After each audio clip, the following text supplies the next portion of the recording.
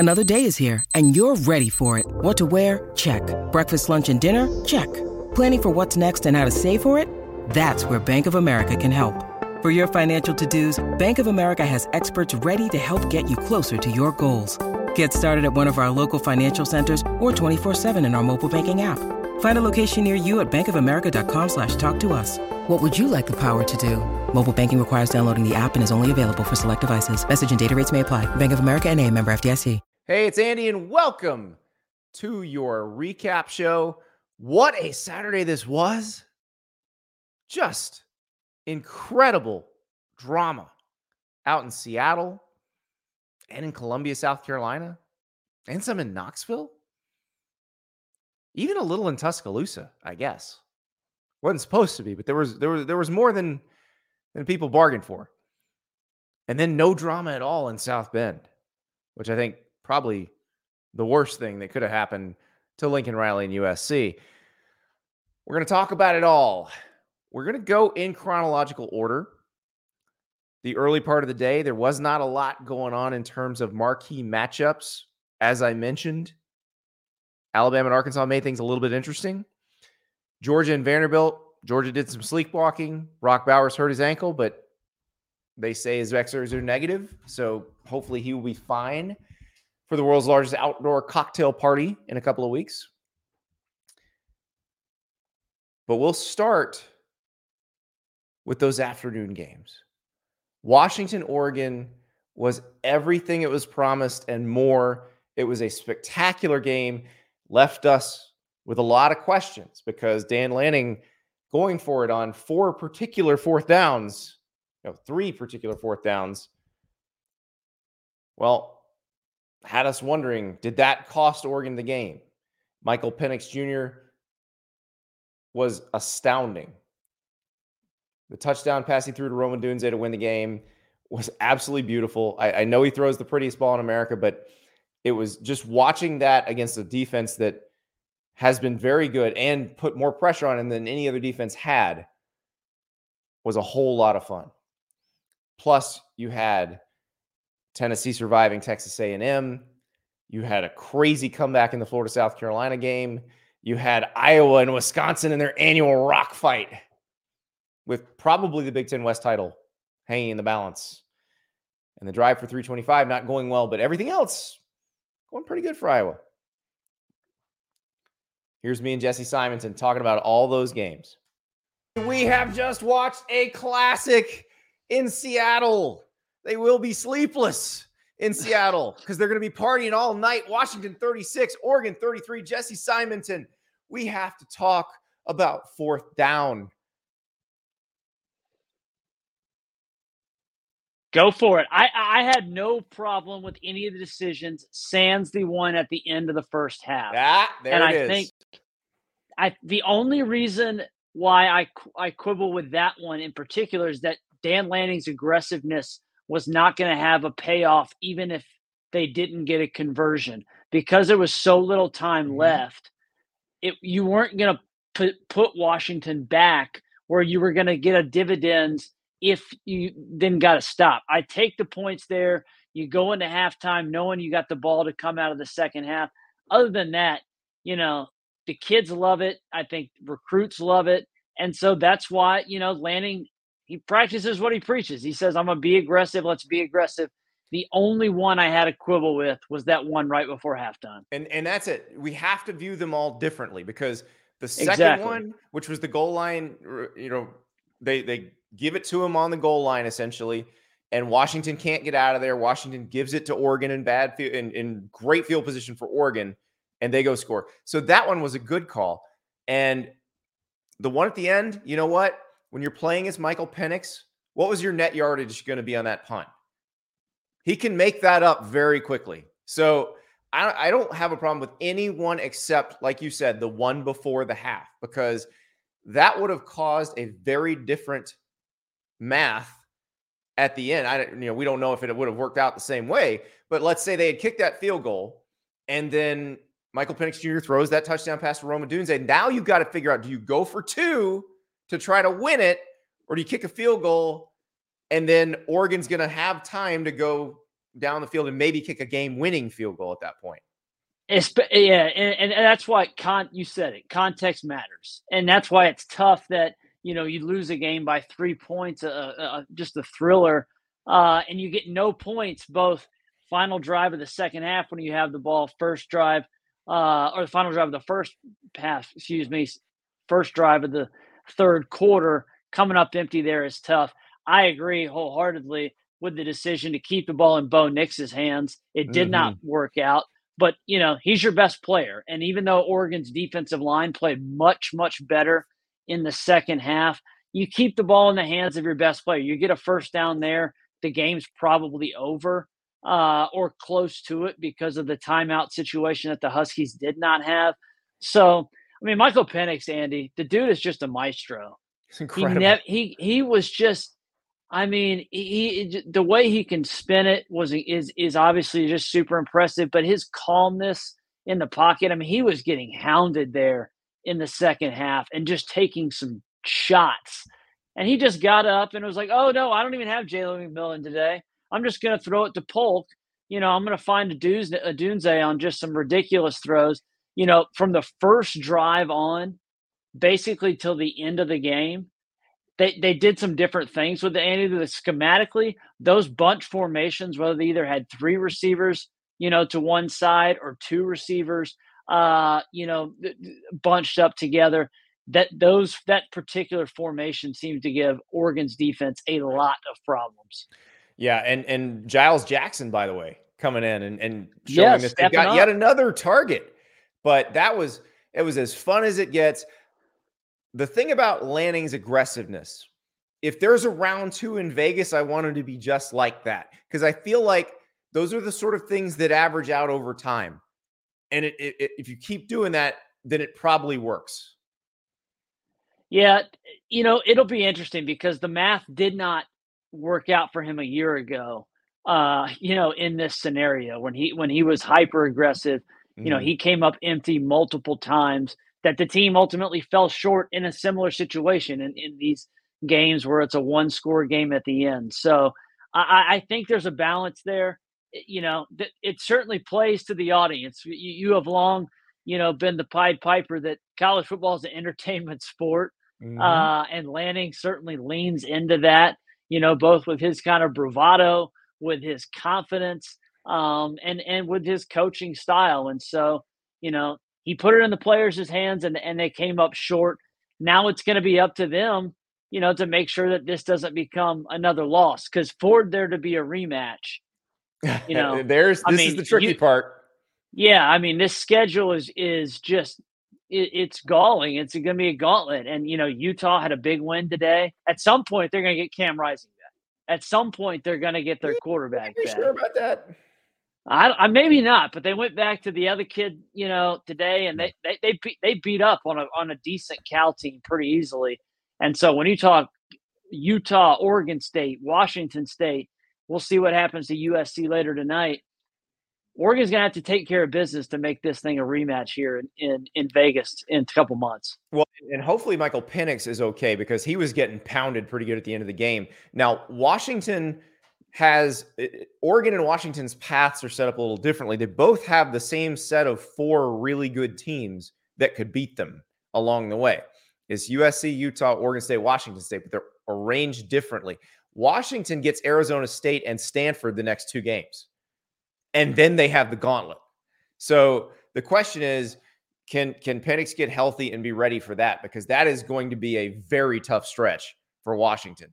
Meanwhile, Oregon, they're going right into this. They got Washington State next week. It does not get easier for them. So like you said, don't let one loss become 2.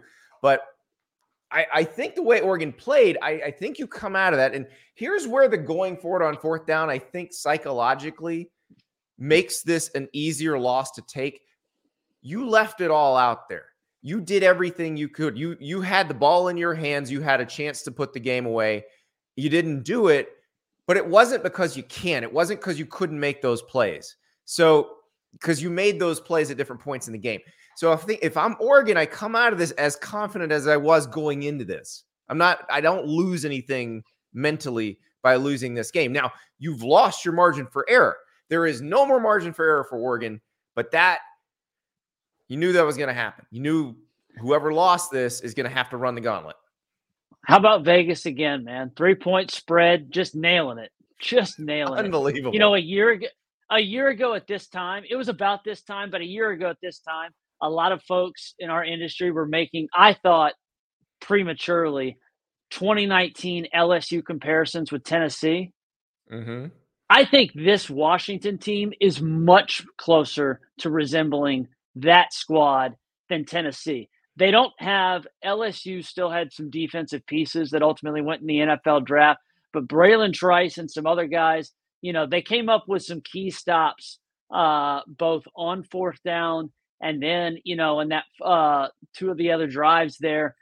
You know, when you coupled with just the receiving talent that they have, the offensive line held up better today overall than I thought. You know, the Oregon was the team that came into this game, Andy, top 10 on offense, Mm-hmm. top 10 on defense. And Penix, you know, there was a little bit of a lull there, you know, mid-third quarter, early fourth quarter. But other than that offense just was humming. Do we think this is going to happen again? Do we think we will see this game again in Las Vegas? I lean no. And I was someone that I picked Oregon to win this game, and I picked Oregon to win the Pac-12. I don't know that they can go unscathed from here on out. And I think now Washington has a mulligan where they are in the catbird seat to get there. What do you think? I think Oregon can pull this off. I think they can run the gauntlet, but they will have to be close to perfect to make it happen because, again, it is a lot of losable games in a tight, compact space. I mean, four of their remaining games are losable, and that just, I mean, as you get into the season, you get injuries. It's very hard to stay on that sharp of an edge for that long. The spoiler in all this, too, could be UCLA. Now, we'll see what happens with them tonight. But I think, you know, the fact that the Bruins have, you know, the number one defense in the country right now, they're number 3 nationally in stop rate. You know, if they have a freshman quarterback. And so I don't think that UCLA can get to the Pac-12 championship game. They already have a loss to Utah. But I think that they're going to play spoiler in some of these situations because I don't think Oregon has to play UCLA, but, you know, USC does. Well, neither Oregon nor Washington has to play UCLA, which is what makes it interesting because if UCLA could beat Oregon State this week and SC near the end of the season, all their other games are pretty winnable. Now, Colorado could be tough. Stanford, if they're the second half of the Colorado game, Stanford, then maybe they're going to be tough. But that's the other issue is if UCLA wins out, there's no tiebreaker there. There's no head-to-head. Which is the irony of all this is that we're talking about all these teams, and it's going to end up being Utah playing Washington in the Pac-12 championship. Somehow Utah is just going to get there, you know, for the third straight year. It would be amazing. Maybe Cam Rising's back by then, but wow. That was incredible. That was like everything I wanted in that game. The atmosphere, especially after the dud of the first slate. I mean, the noon slate was terrible. No, it was set up as a dud. It actually turned out okay because Alabama, Arkansas had some drama, and then Rutgers, Michigan State had some drama. So it wasn't that bad. But the afternoon was just tremendous. Let us move to another afternoon game. Texas A&M, Tennessee. Tennessee survives 20-13. This is one where I think Jimbo Fisher and company are going to look back and say, our offensive line was the problem here. We would have won this game if not for our offensive line because they probably win this game like, I don't know, something like 17-10 if they have better blocking, if the ball's not getting snapped at Max Johnson's feet every other play, if there's not somebody in his face every play. Like that was a problem. This game, Andy, was we have a couple of these every year, but I like to call these sorts of games like the Derp Fest. Yes. Because these two teams, I mean, they're just throwing up all over themselves. Let me read you these stats. Oh, Texas boy. A&M, 11 penalties for 90 yards. Mm-hmm. Tennessee, 12 penalties for 115 yards. You could argue that the officials probably left another They missed 4 a or few, 5 yeah. pass interference plays on the field. So we're talking, I mean, that's 200 something yards in penalties. You got 4 turnovers in this game.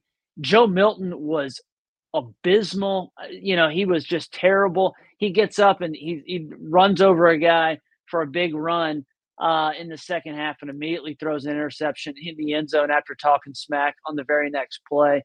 I think you're right. If A&M's offensive line could do anything, If it had an the average Aggies, game, they win. yes, the Aggies were the more talented team in this game. This is the first time Tennessee's won a game under Heupel. They're now 1-7 when they haven't scored 30 points. So they held on, but it was again. I mean, Jimbo for the second straight game. Andy, we literally complained about this crap a week ago, and he doubled down again in classic Jimbo Fisher style. They're up by a short score late in the first half. He's got 2 timeouts. He forces Tennessee deep into to punt position, and he just lets them bleed the clock instead of burning a timeout and trying to get another field goal going into halftime. It's just remarkable how he coaching not to lose. Well, and it's exactly what we were saying Dan Lanning doesn't do. Exactly. And I have more faith in Dan Lanning going forward. Now, we had Casey Smith on the show last week, and it was interesting to hear it from an A&M grad because, when you're not as tweeted? Close, I didn't see. What did she tweet instead? How can she be more done with Jimbo than she was? Is she offering buyout money now? She did not offer buyout money, but she did. She tweeted that I think it was in all caps, Jimbo Fisher's got to go. Well, and that's what I wonder is how much of the A&M fan base feels that way right now, because they're going to be better than they were last year. They will. They're going to make a bowl. It will be better than last year.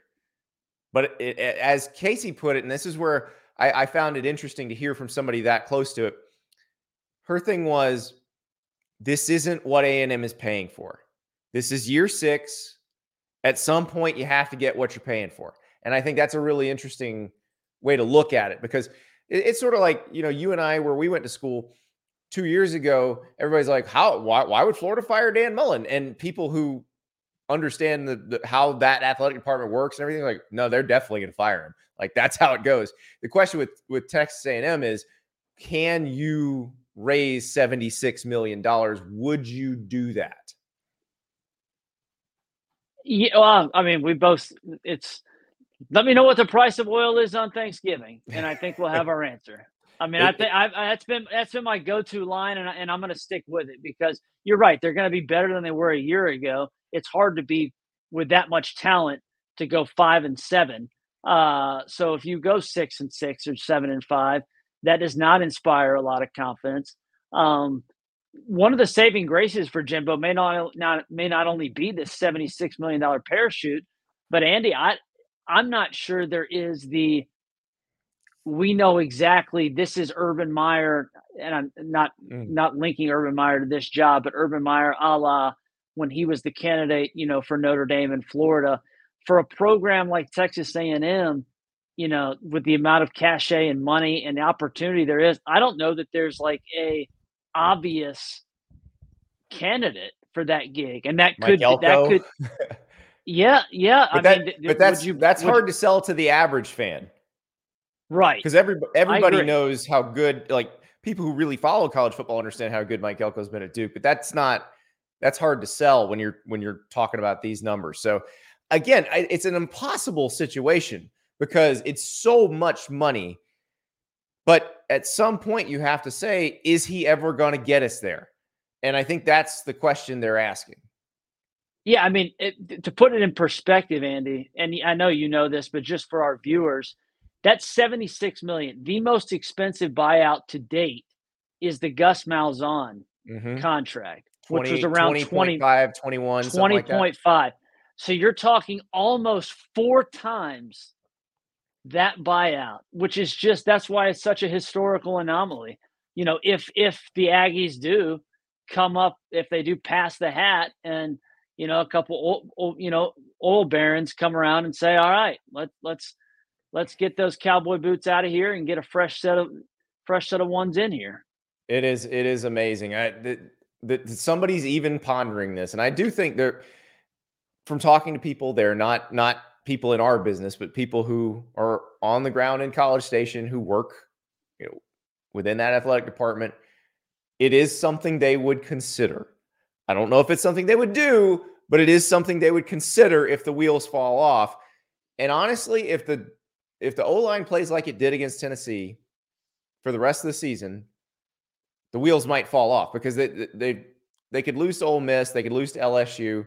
So, I mean, that puts them at 5 losses at that point. Is 7-5 what you want? Is that enough? Is that good enough? With 0 10-win seasons, Andy?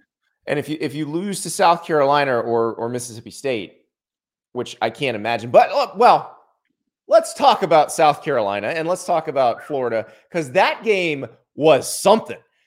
It was fun. Yeah, it felt like a last team with the ball wins kind of situation. Neither defense really covering itself in glory. But how about Graham Mertz on 4th and 10, last chance, game's over if you miss this thing, completes it over the middle, and then throws a touchdown pass to Ricky Pearsall, and Florida escapes. And by the way, that end of game scenario, I'm sorry about all the Mario Cristobal jokes. I know I wasn't the only one squeezing them off, but it was a very strange scenario, because it was like Florida got the ball with 29 seconds left, but South Carolina had 3 timeouts.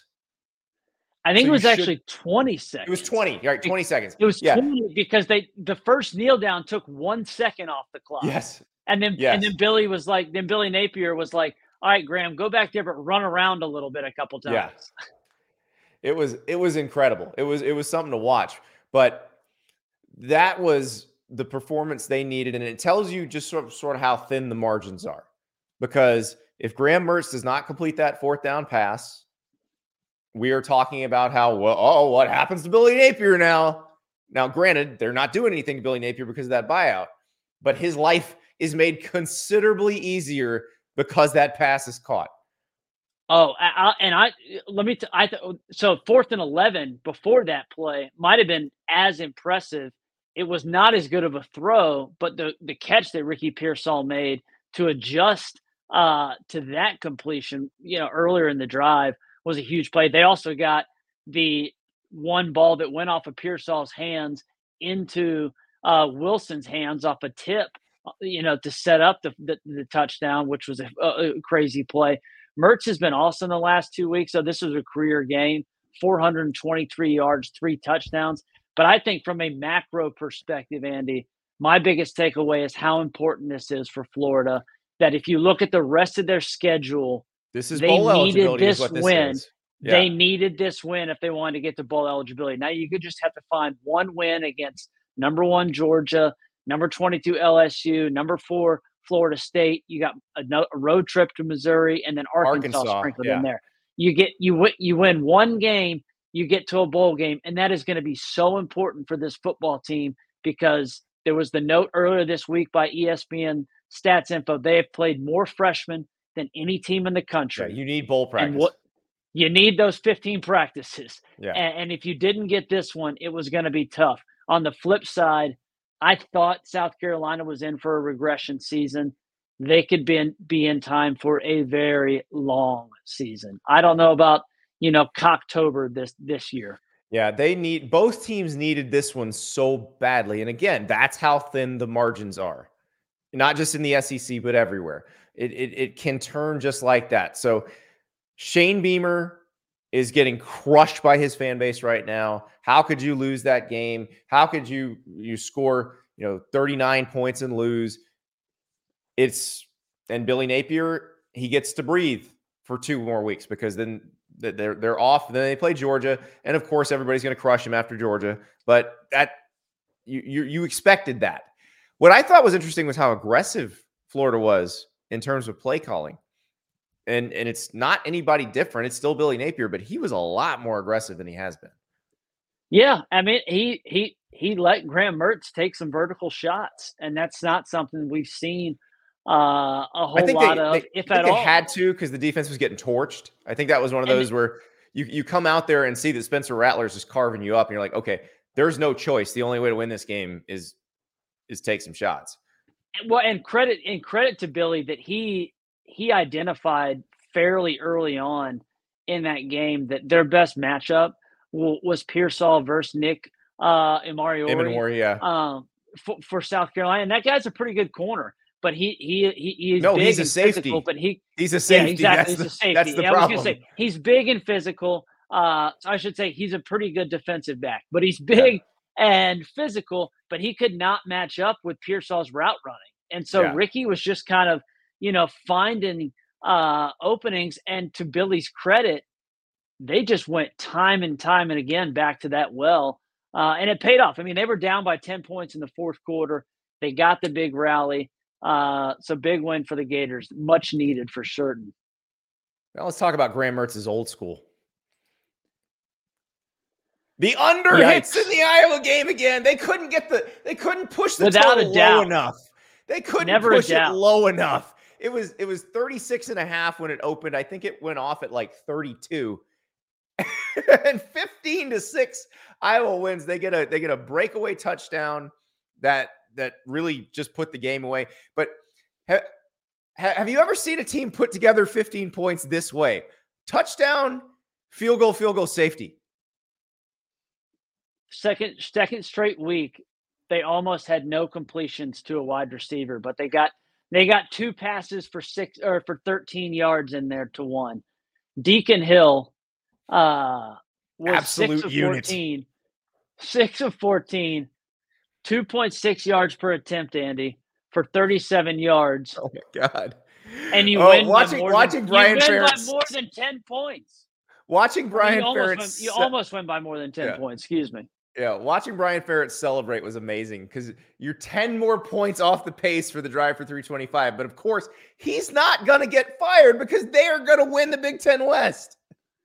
They're going to win the Big Ten. Yeah, it's unbelievable. The other unbelievable thing was that earlier this week, I don't know if you saw, Kirk Ferentz got asked about using our boy Cooper DeJean on offense. Oh, and he's like, oh, we've been practicing with that. He's a former high school quarterback that transitioned. We've been doing some stuff. Oh, God. In a game that you can barely muster 200 something yards, you still don't let Cooper DeJean touch the football. Why would but you? you win. You win, and so Kirk's like, yeah. Once Tanner Mordecai went down for Wisconsin and Braden Locke came in, you didn't have to do anything else. Your defense was going to win the game it was your defense and Torrey Taylor punting were going to win the game. In fact, I believe once that happened, the defense may have outscored Wisconsin. Maybe not. Maybe Wisconsin kicked another field goal. So it might have been 3-2 Wisconsin offense versus Iowa defense after that point. But it was as abysmal as you would imagine. It was as great as those other games were to watch, as beautiful as it was to watch Michael Penix throw to Roma Dunze. It was as hideous as you could imagine watching Iowa, Wisconsin.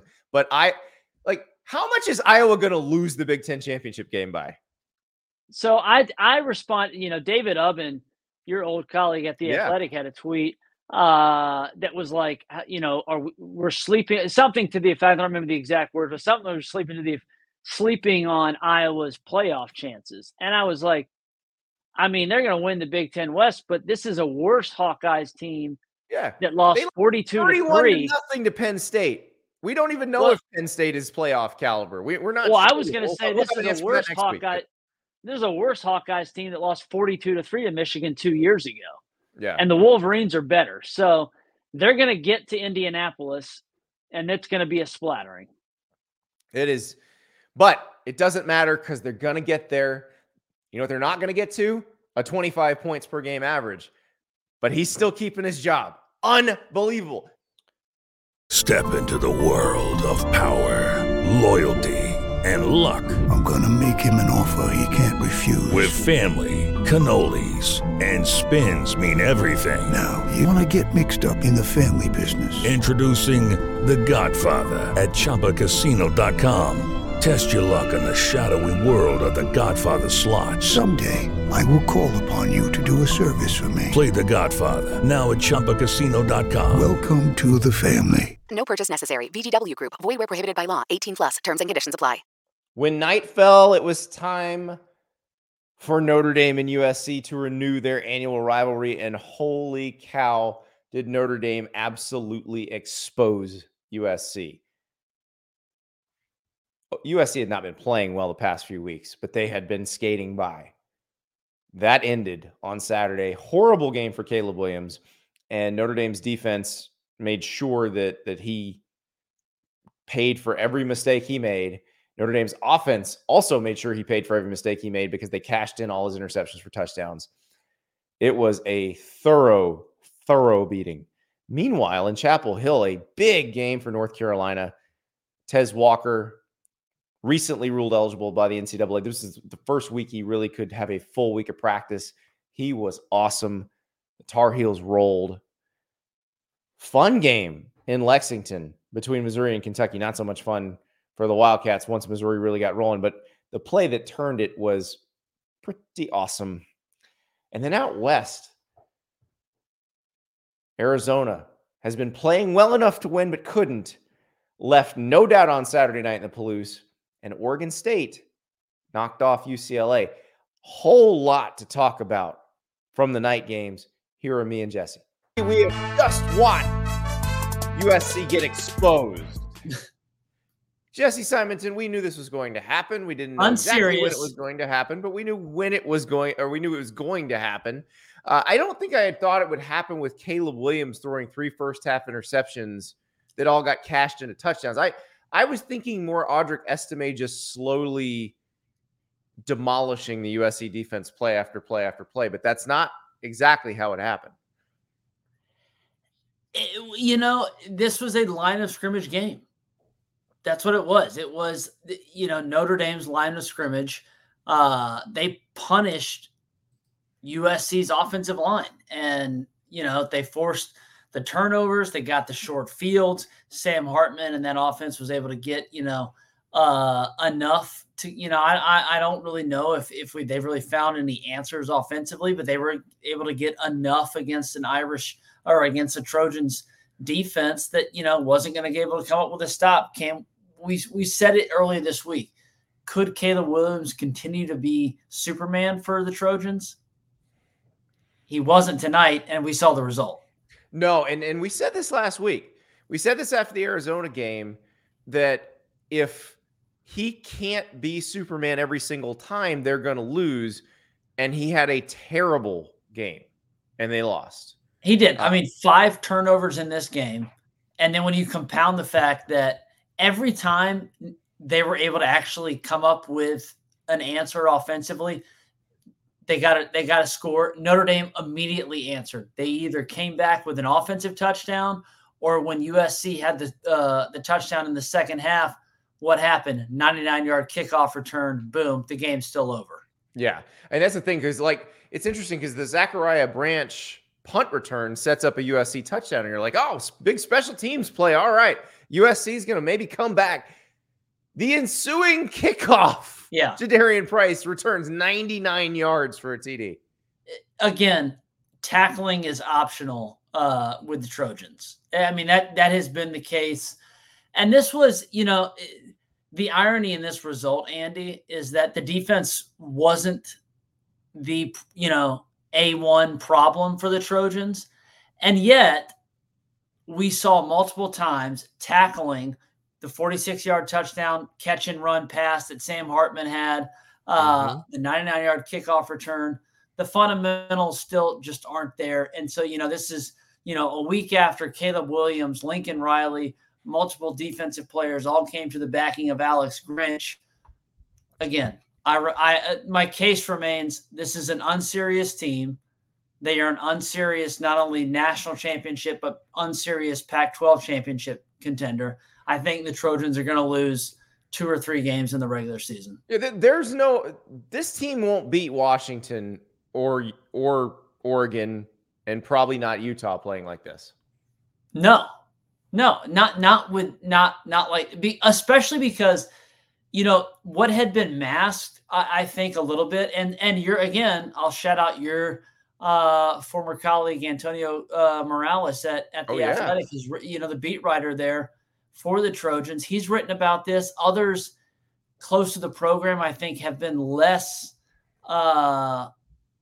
inclined to lean in, because it's not like the narrative I think that other folks want to kind of acknowledge. But their offensive line has been not very good this year. No, it's funny because Caleb Williams has been he's been awesome out of structure, but right. when he has been asked to just like, let's just drop back and throw the pill or do whatever, it hadn't been there, and he's been under siege. And tonight we saw what happened when he couldn't again be Clark Kent. He turned into Clark Kent.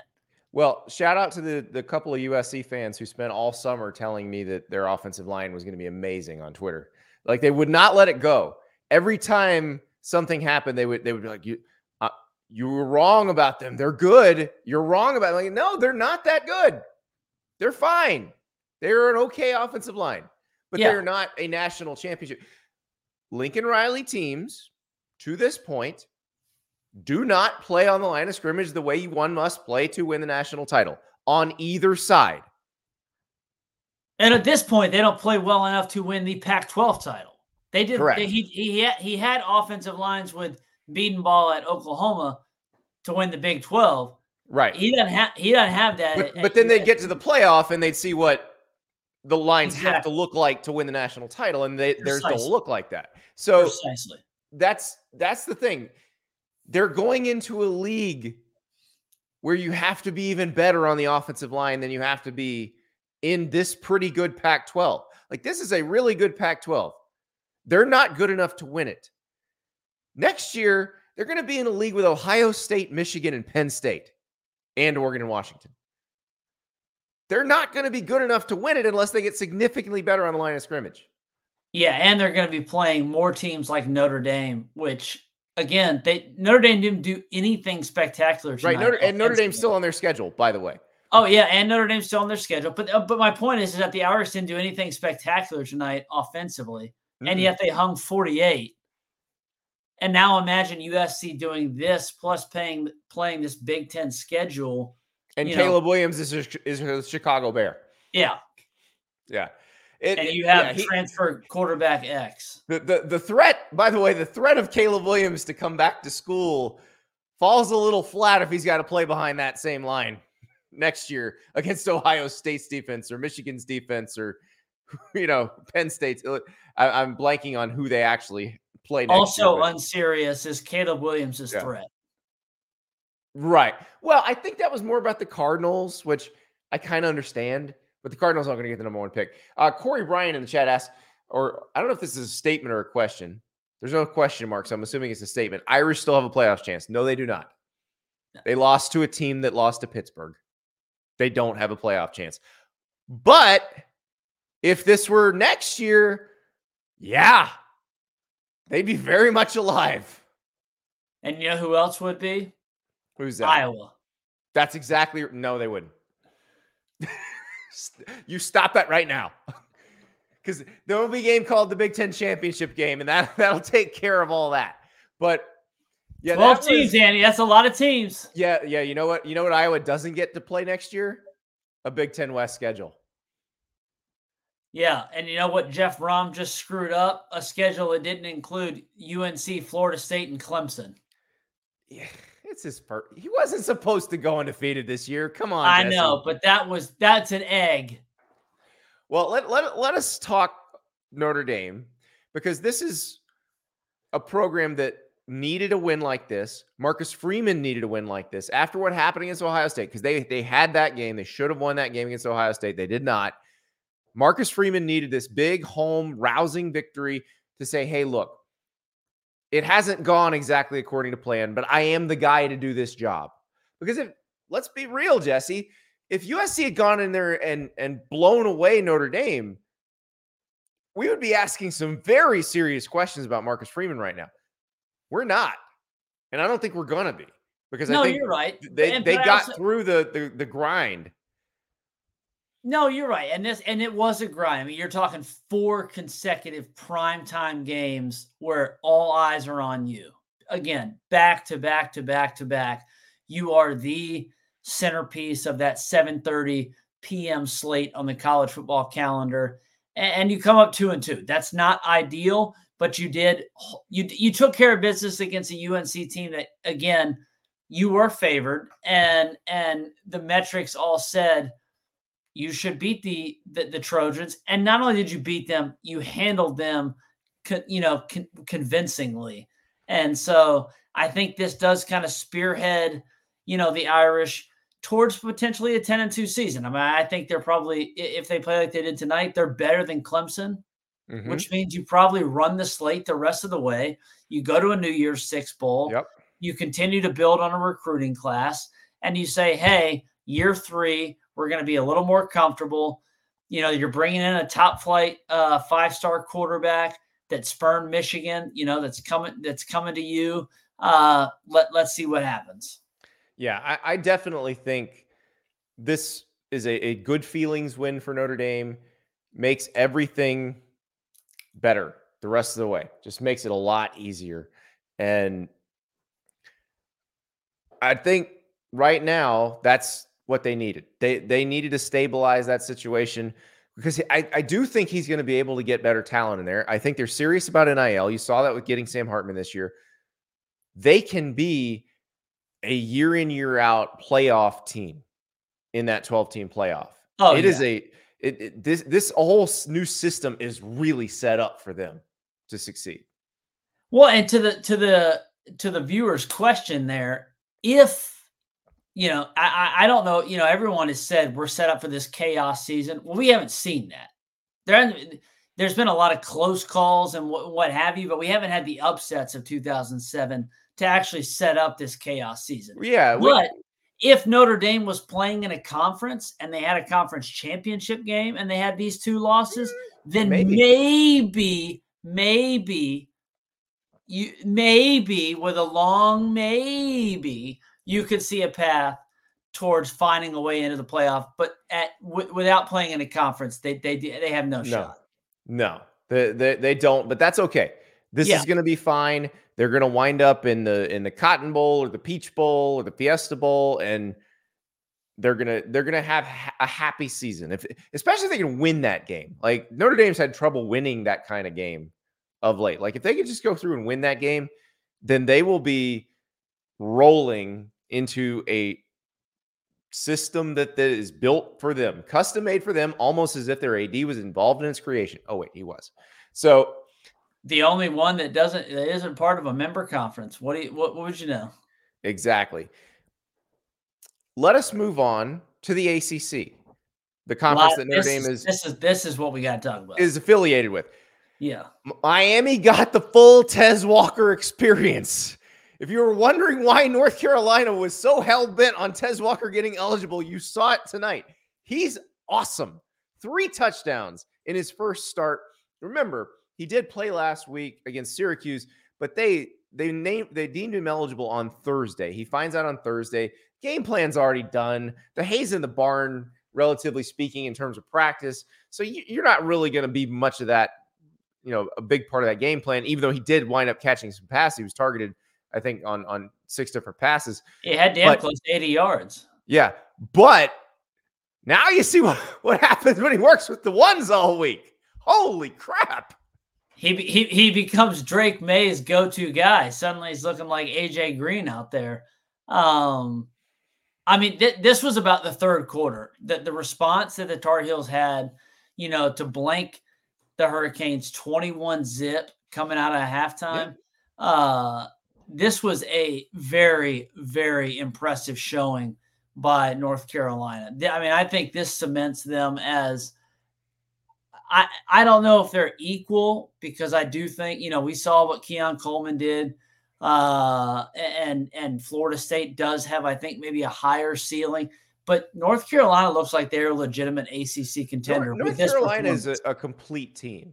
Like, that defense is so much better. Kamen Rucker, who came on the show this week. Guys, if you have not watch the interview with Kamen Rucker. Go to YouTube, just Google Kamen Rucker, Andy Staples. Watch that interview. You're going to love that guy. And he had 3 sacks. No, outside of Terrion Arnold, he's been one of your best. He's been one of your best guests this season. Hard to beat Terrion Arnold, but yeah, he was incredible. And I think, them getting better on defense is what's unlocking all this other stuff, because Drake May doesn't have to do everything for this team. Although I think tonight was a good showcase for what Drake May can do. People got a chance to watch him, and if you had the multi-box on YouTube TV, you could watch him right next to Caleb Williams, and now you probably understand why those NFL scouts are like, it's not that big of a gap between the two of them. Well, yeah, and you talk about some dramatic Heisman Trophy odds that shifted in real time tonight, Andy, with what Caleb was doing, with what Michael Penix did, and then with what Drake May was doing at the same time with what was happening with Caleb Williams. Those odds were going all over the place. Caleb Williams went from the favorite to like 50-1. Yeah. By the end of the night here. And I'm assuming Penix is the favorite right now and will be the next week. He is the favorite, but Drake May climbed up. Jalen Daniels, LSU, we'll probably touch on them. Yeah, Jaden Daniels was good again. 500-yard performance. But this was to North Carolina.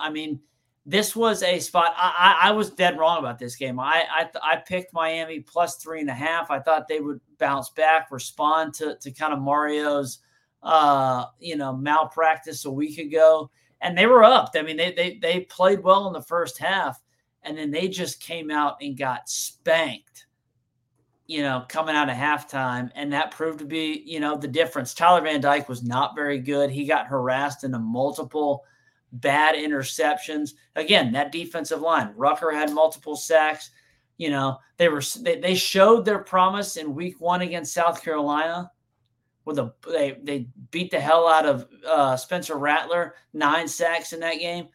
They've kind of been up and down, inconsistent a little bit, but they brought it tonight. And if they play like that the rest of the season, I think we're definitely looking like it's a North Carolina, Florida State showdown in the ACC championship game.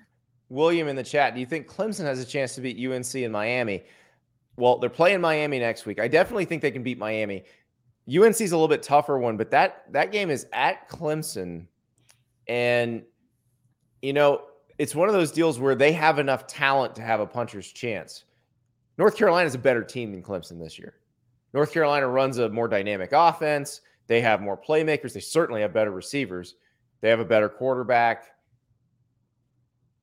But again, Clemson has enough talent on the D-line, enough general talent on the roster to have a chance. And so that's probably North Carolina's toughest challenge remaining on the schedule.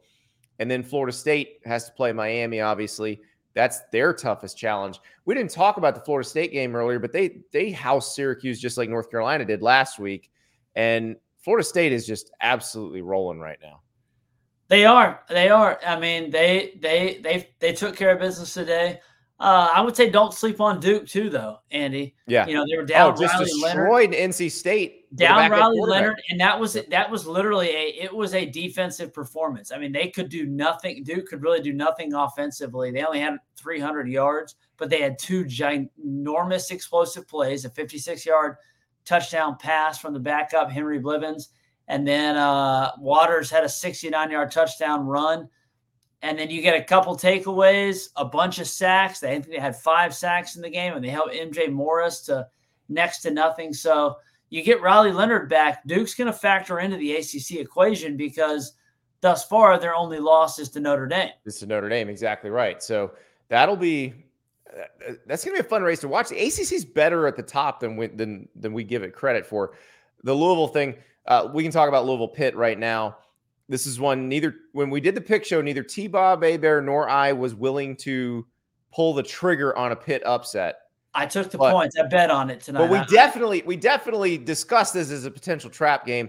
I don't get to make fun of Pitt's carafe of sadness anymore. The chalice. Yeah. The chalice of sadness. the modest receptacle at the front of the football complex where people put their negative thoughts.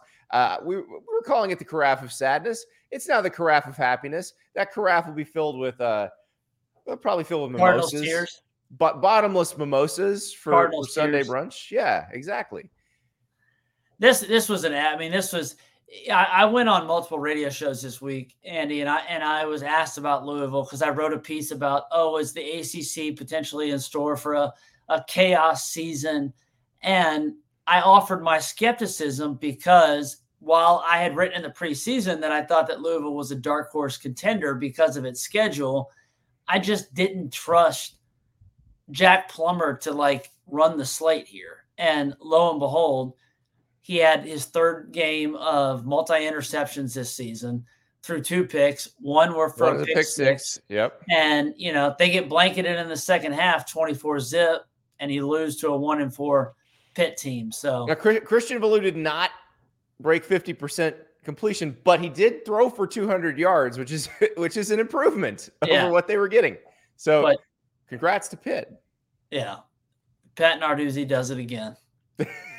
Well, he did uncomplicate the race because this does now look like it's going to be a North Carolina, Florida State affair. This doesn't necessarily give you confidence that Louisville can run the table either. That they're gonna face Duke in their next game, and then they also have to play Miami. They also have to play Kentucky, which does not count for the ACC standings, but does count. So that'll be pretty interesting to see what Louisville does. But Florida State and North Carolina feel like they are on a collision course. As Matt said in the chat just a few minutes ago, that looks like potentially the most interesting conference title game. Although I will say if we get another edition of Oregon-Washington or whatever the Pac-12 winds up giving us, I have a feeling it's going to be a lot of fun. Yeah, I think those are definitely the two in the driver's seat for the most interesting first week of December showdowns.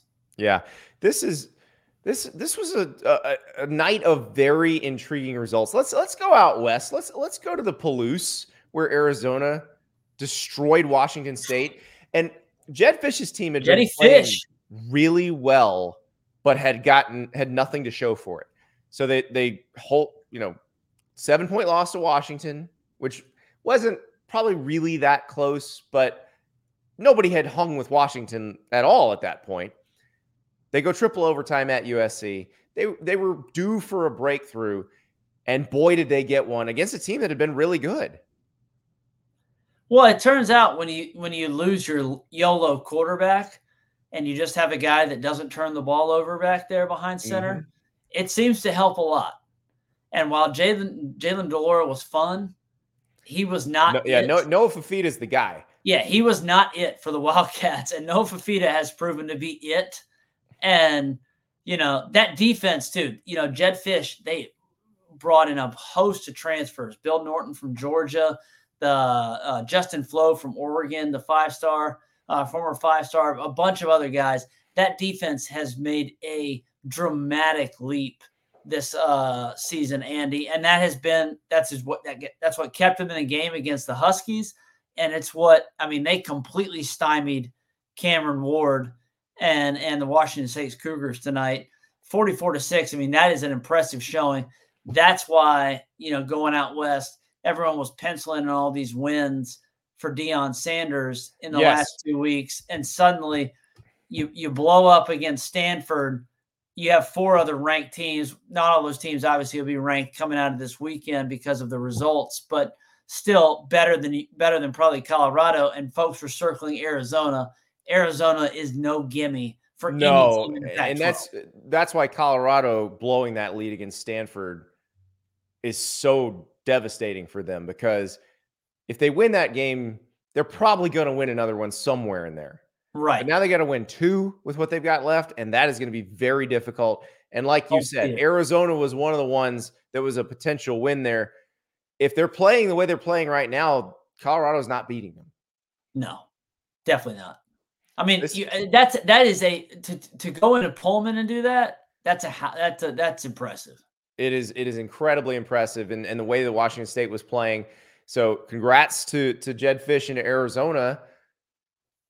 Let's go to the SEC, Jesse, with a game that was 14-0. Kentucky's up 14-0 on Missouri. Missouri's running out of options. It's looking bleak. And Eli Drinkwitz goes into the bag of tricks and calls a fake punt and gets a touchdown pass, a 39-yard touchdown pass to Marquise Johnson from punter Luke Bauer. It was a dime. Razzle dazzle, baby. Eli, the dork lord, bringing it up. I mean, that was, I don't know if you saw my tweet because there was a lot going on, but it was much later in this game that I tweeted that Devin Leary is both murdering Kentucky's season and my QB draft against Andy Staples. Because the Tigers basically after that, they ran away with it. That their defense completely bottled up Kentucky. They started to get after Ray Davis, who had a big first 2 drives. Devin Leary was awful for the Wildcats, throwing multiple interceptions, multiple turnovers. This was an impressive showing from Missouri's defense, really, because their offense, as prolific as it's been the last few weeks, Brady Cook, wasn't Luther Burden just had 15 yards, I think, in this game. It wasn't like they were running, it was interesting.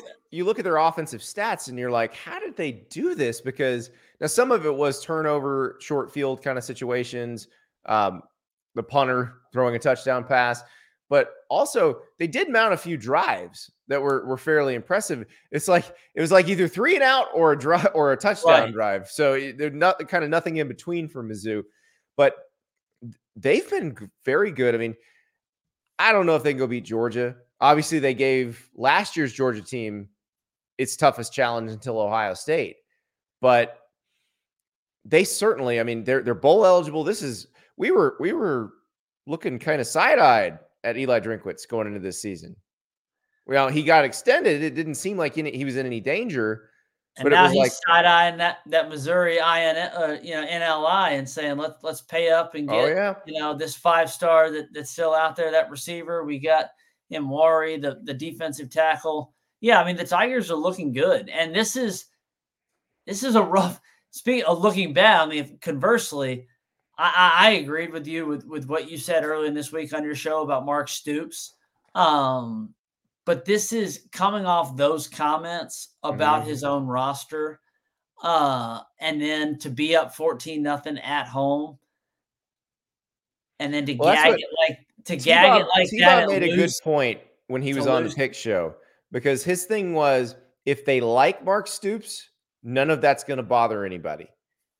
If they don't like Mark Stoops, and he's talking about the Kentucky players, right? It could cause a cascade, and some stuff could start rolling downhill, and that is what transpired to be happening. Yeah. So maybe not. Maybe it's just one bad game, but that didn't look good at all. And Kentucky will have to get things turned around. I know we're bouncing around, but I do want to go back to the Pac-12, because in our earlier edition of this, we had mentioned UCLA as a potential Pac-12 spoiler because they don't play Oregon or Washington. I don't think that's going to happen now, because Oregon State handed the Bruins their second conference loss in Corvallis, 36-24. That defense made Dante Moore's life fairly miserable.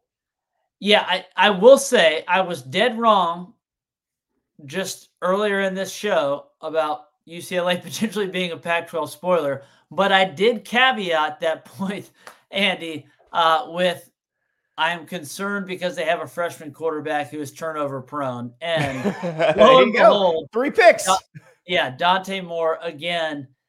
He may be it next season in the Big Ten when he has more seasoning and whatnot, but he has been just a turnover machine thus far in 2023. He basically cost them the game against Utah. He threw a pick 6 again last weekend, even though they, won against Wazoo. And then tonight he was just awful. And Oregon State they housed them, and that's a big win. And now maybe the Beavers take that place as the potential spoiler, because you don't know what you're going to get on a weekly basis from DJU.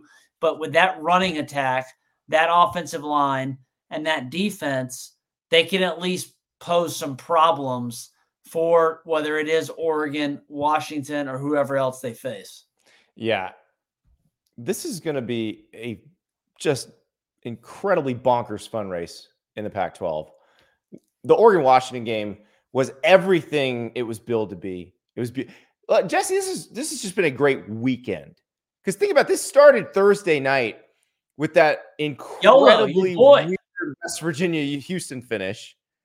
That was just wild. West Virginia, looks like they're going to lose. Then they march down the field. The tight end slips a tackle. They score. And it's like, oh, West Virginia's going to win. And you got Dana Holgorsen like throwing his headset. You're like, oh no, is Dana Holgorsen getting fired? Nope. Hail Mary. They win. Dana needed a prayer and he got it. Unbelievable. And then you go to Friday night. So Alec A.O. Manor, I did a story on him for The Athletic at my old job when he was a recruit. He was a recruit in Massachusetts, and he's from actually Medicine Hat, Alberta, Canada, and had gone to prep school in the Northeast because the goal basically was to get him to an Ivy League school. He's really smart, and so he was going to a prep school, playing football there. And then after the pandemic ended and they started doing in-person camps again, this guy just blew up. Like, he had offers from Tennessee and Penn State and Notre Dame. When I talked to him then, he was still trying to figure out where he was going to go. But you could kind of tell he was leaning towards Stanford because he wanted that Ivy League quality education, but then the highest level of football he could play with it. I've never seen anything like that. He had 294 receiving yards in the second half against Colorado. In the second half. Just mossing Travis Hunter. I want to talk to you something specifically about that game that I think has been overlooked because it happened so late night. I wrote a piece on it this morning.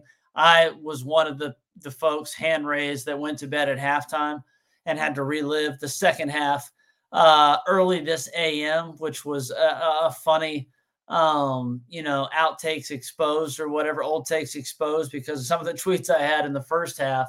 That's why you never tweet in the first half. That's the rule. That's true. And I only had 2 tweets. I just tweeted a hair on fire and a Travis Hunter tweet, but they were getting retweeted like crazy this morning. But what do you think? Again, I think this has been a little bit underseen or told because of just the whole narrative of the comeback writ large. But I wrote about it this morning a little bit.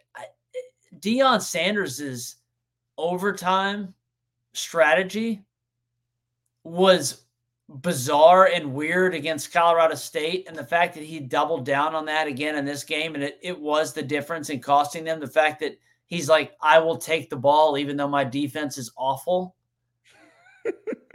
Well, I mean, what do you think about that? Like I don't think that matters. Jesse, I really don't think it matters because the thing that kept Stanford in the game, that forced the second overtime, was a catch like you will never see again.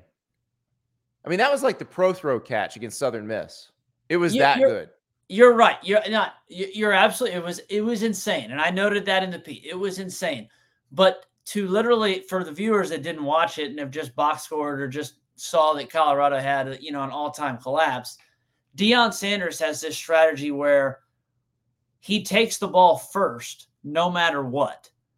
And so Colorado scored offensively in the first overtime, even after they had given up this, big-time comeback. Stanford immediately answers with this insane catch.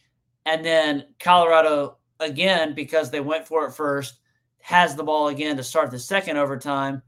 Shedeur Sanders throws an interception against this defense that's allowing 36 points per game and just a sieve, on the front and the back, immediately gives up a field goal and the game's over. It's just, it's an insane strategy and a coaching deal that I think has probably been underplayed a little bit just because of the whole collapse, in its totality. I don't think he's going to do it again. You don't think he's done it? He's done it now twice this season. I know he did it. He did it for a reason against Colorado State, which made sense. Both times he said he wants to put pressure on the defense. Yeah, well, the Colorado State defense was collapsing at that point. that his own defense was collapsing at this point, though. Yes. That's the difference. Or maybe that was the reason. But Mock Schnell with a really interesting question. And I saw this tonight and started thinking about the future. Anyone see the Kansas State freshman QB tonight? That would be Avery Johnson. Fast and rushed for 5 touchdowns. Yes, Avery Johnson is lightning fast. And K-State beat Texas Tech 38-21 in Lubbock. They can beat TCU. They can beat Houston. If Avery Johnson is the guy, and I thought it was very interesting because he played all but one series in the second half. Like he split time with Will Howard in the first half. And remember, Will Howard played very badly in that loss at Oklahoma State last week. If Avery Johnson's the guy, remember, true freshman, top 100 recruit. I don't think he was a 5. He might have been a 5-star. He is a 5. He was a 5-star. He was a 5-star, yeah. NIL, by the way, big reason Kansas he's a K-State. Stayed home. So now he's really fast, and if you're not prepared for that, which they've used him enough that Texas Tech probably did work on that during the week. But he is so fast. I'm just saying, November 4th, they go to Austin.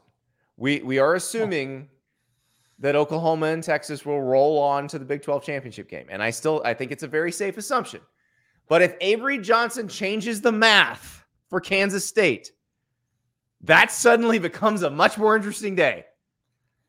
Hey, Texas has got an interesting day next week. They got to go to Houston. If a bunch of Cougar fans don't sell off those tickets, that could be an interesting game. I'm not very worried about them against Houston. I'm not either. I'm going to say that right now. Another interesting upset today, though, Andy. Oklahoma State.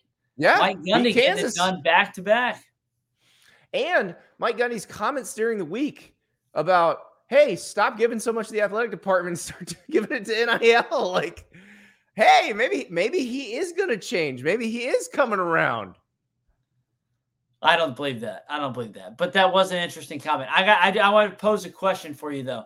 So Kentucky's out. Kansas is out. Mm-hmm. A couple other teams are out.